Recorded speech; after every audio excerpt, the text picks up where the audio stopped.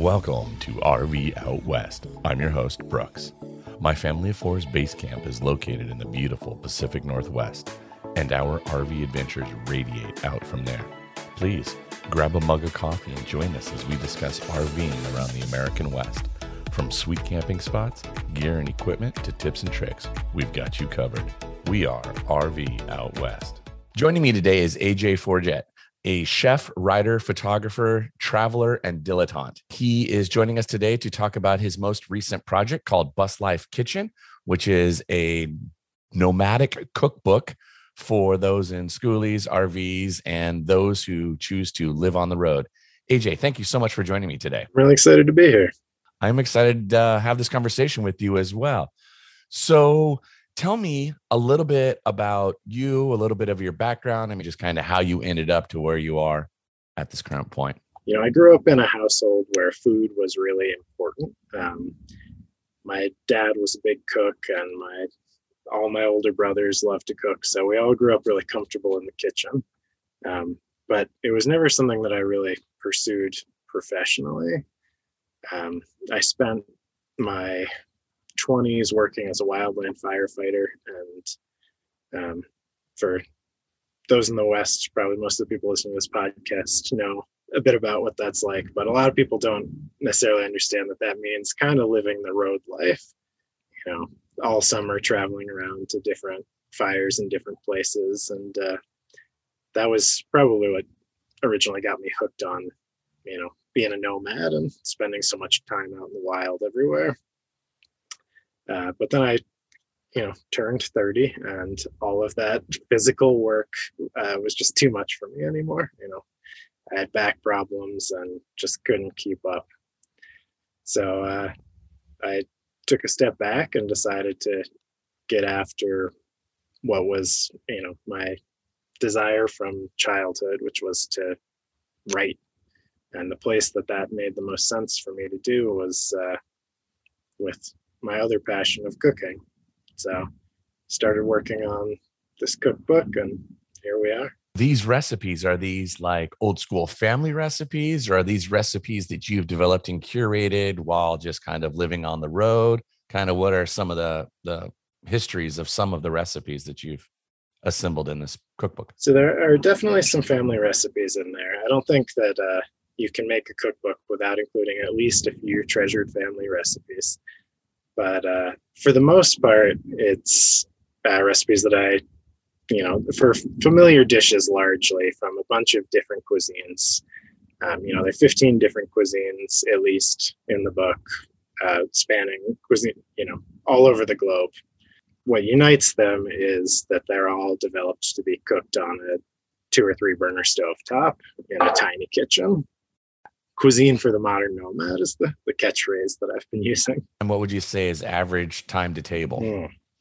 It varies. There's a varied complexity in the recipes. Cool. So there are some really simple, like weeknight dinners that you can throw together. Things like, a soba salad is one of the, it's a Japanese recipe. It's very simple to make, and it's delicious, and, you can make it in 10 minutes. But on the more complex end, there are some things that are more feast oriented, like pumpkin creme brulees. Takes some time. It's a little bit more complex. And then perhaps the crowning jewel of the cookbook is a stovetop roast turkey recipe. Oh, cool. Yeah. The first Thanksgiving in the bus, we did the whole thing with a roast turkey and everything. And, it's a little bit challenging without an oven, but we pulled it off. Tell me a bit about some of your travels then in your school bus. So my fiance, Ayana, and I bought the bus back in October of 2018. And it took us about a year and a half to finish the build. We were both working full time. So it was, a weekend project, and neither of us had any building experience coming in. So there was a lot to learn. It's definitely a lot of very challenging moments, but also it was a very rewarding experience. The unfortunate part of that timeline that I just gave you is that basically the day we finished the bus and got ready to hit the road was right when COVID hit the US. So the first 6 months in the bus, we lived in a driveway in Boulder, Colorado, which was not the most fun experience, but it did allow us to take some small local trips and sort of dip our toes and feel out the waters before fully committing. After that, we got on the road full time. We've been on the road for about 18 months now. And then for the last 8 months now, we've actually been attached to a traveling circus, which fun. has been an interesting experience. And that's taken us mostly down to the southeast. And then you guys are planning to come out here to the Pacific Northwest this summer, correct? Yeah, so the circus is headed up to the Northwest. Will you get some free time to kind of do a little weekend jaunts or explorations, or are you going to be pretty much tied to the carny? We should have some weekends, but then I think that our spell with the circus is actually going to end in mid-July.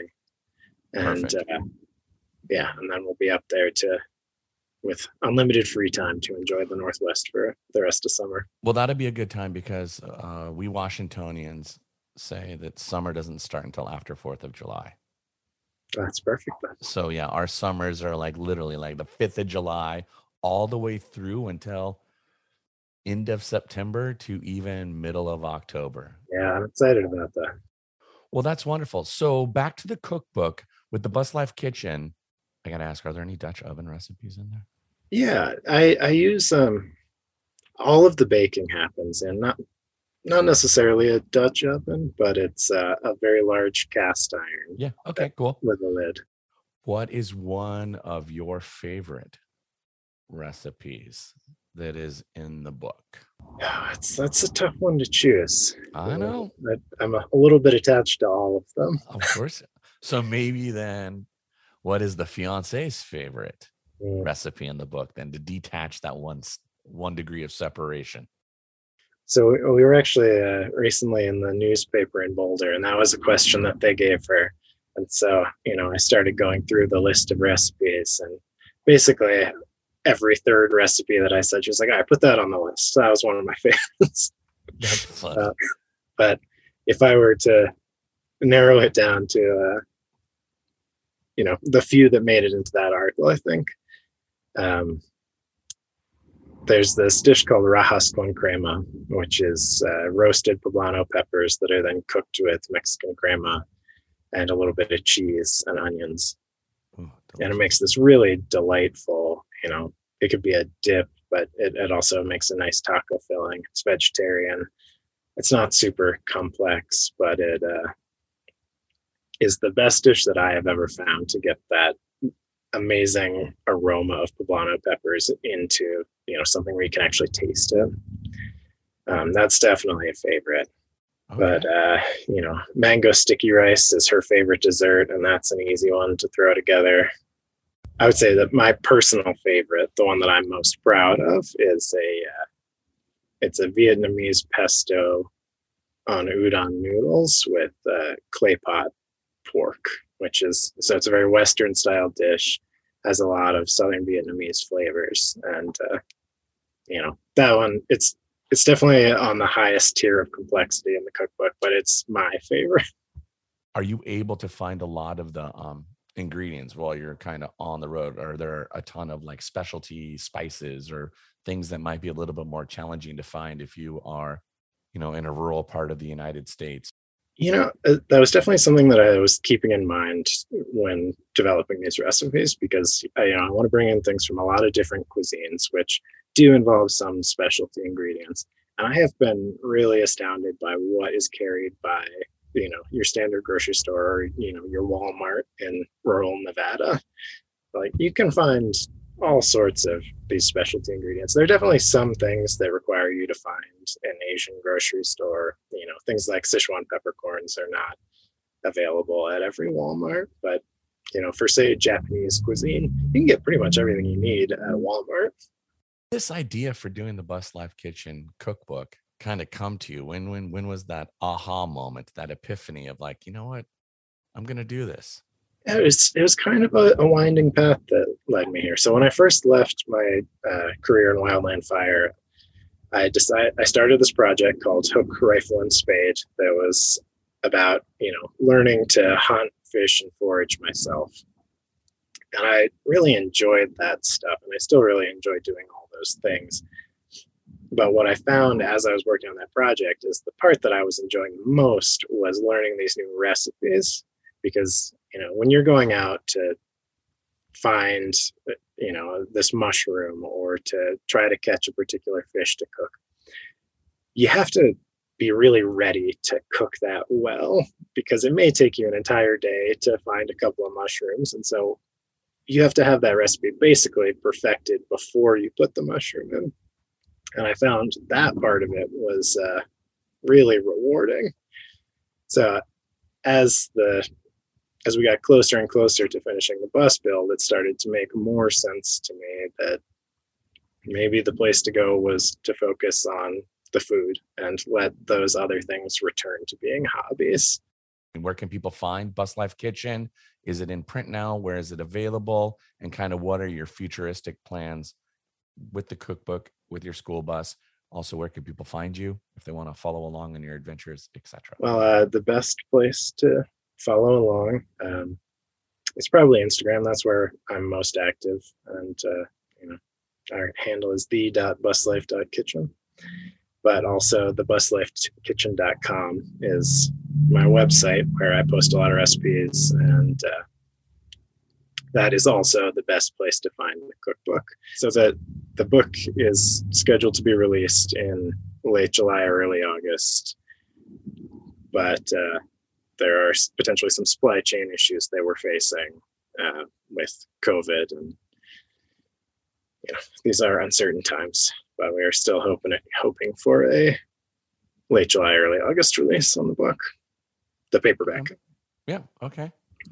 As far as future plans, I've started work on the second cookbook already, which this time I'm focusing on regional cuisines and dishes throughout the U.S. Things that we've discovered on our travels, interesting things that maybe not everybody's heard of, and also just, dishes that I've had in parts of the country that really knocked my socks off. So I'm really excited about that next project. That's well in the future. I've only just started working on that. But that's exciting. Yeah. Give me a couple of nuggets for cooking on the road. I think that one of the things that really helps us out is that when we want to eat a particular cuisine for a while, we just kind of commit to eating that cuisine. So if you want to eat Chinese food, if you want to cook Chinese food, it helps to commit to eat a lot of Chinese food for a week, because you have, in such a small space, having the sauces, the specialty ingredients, the spices, all of that, it takes up a lot of space. So just committing to, several recipes that are going to use the same sort of ingredients, building your meal plan for the week around that really helps to not overload your kitchen and end up with food overflowing from your pantry all over the place.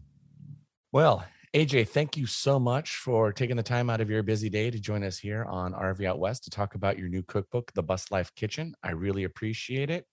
I hope you guys have a wonderful carnival season, and then enjoy the Pacific Northwest and all its wonderful offerings when you make it up here this summer. Thanks so much for having me.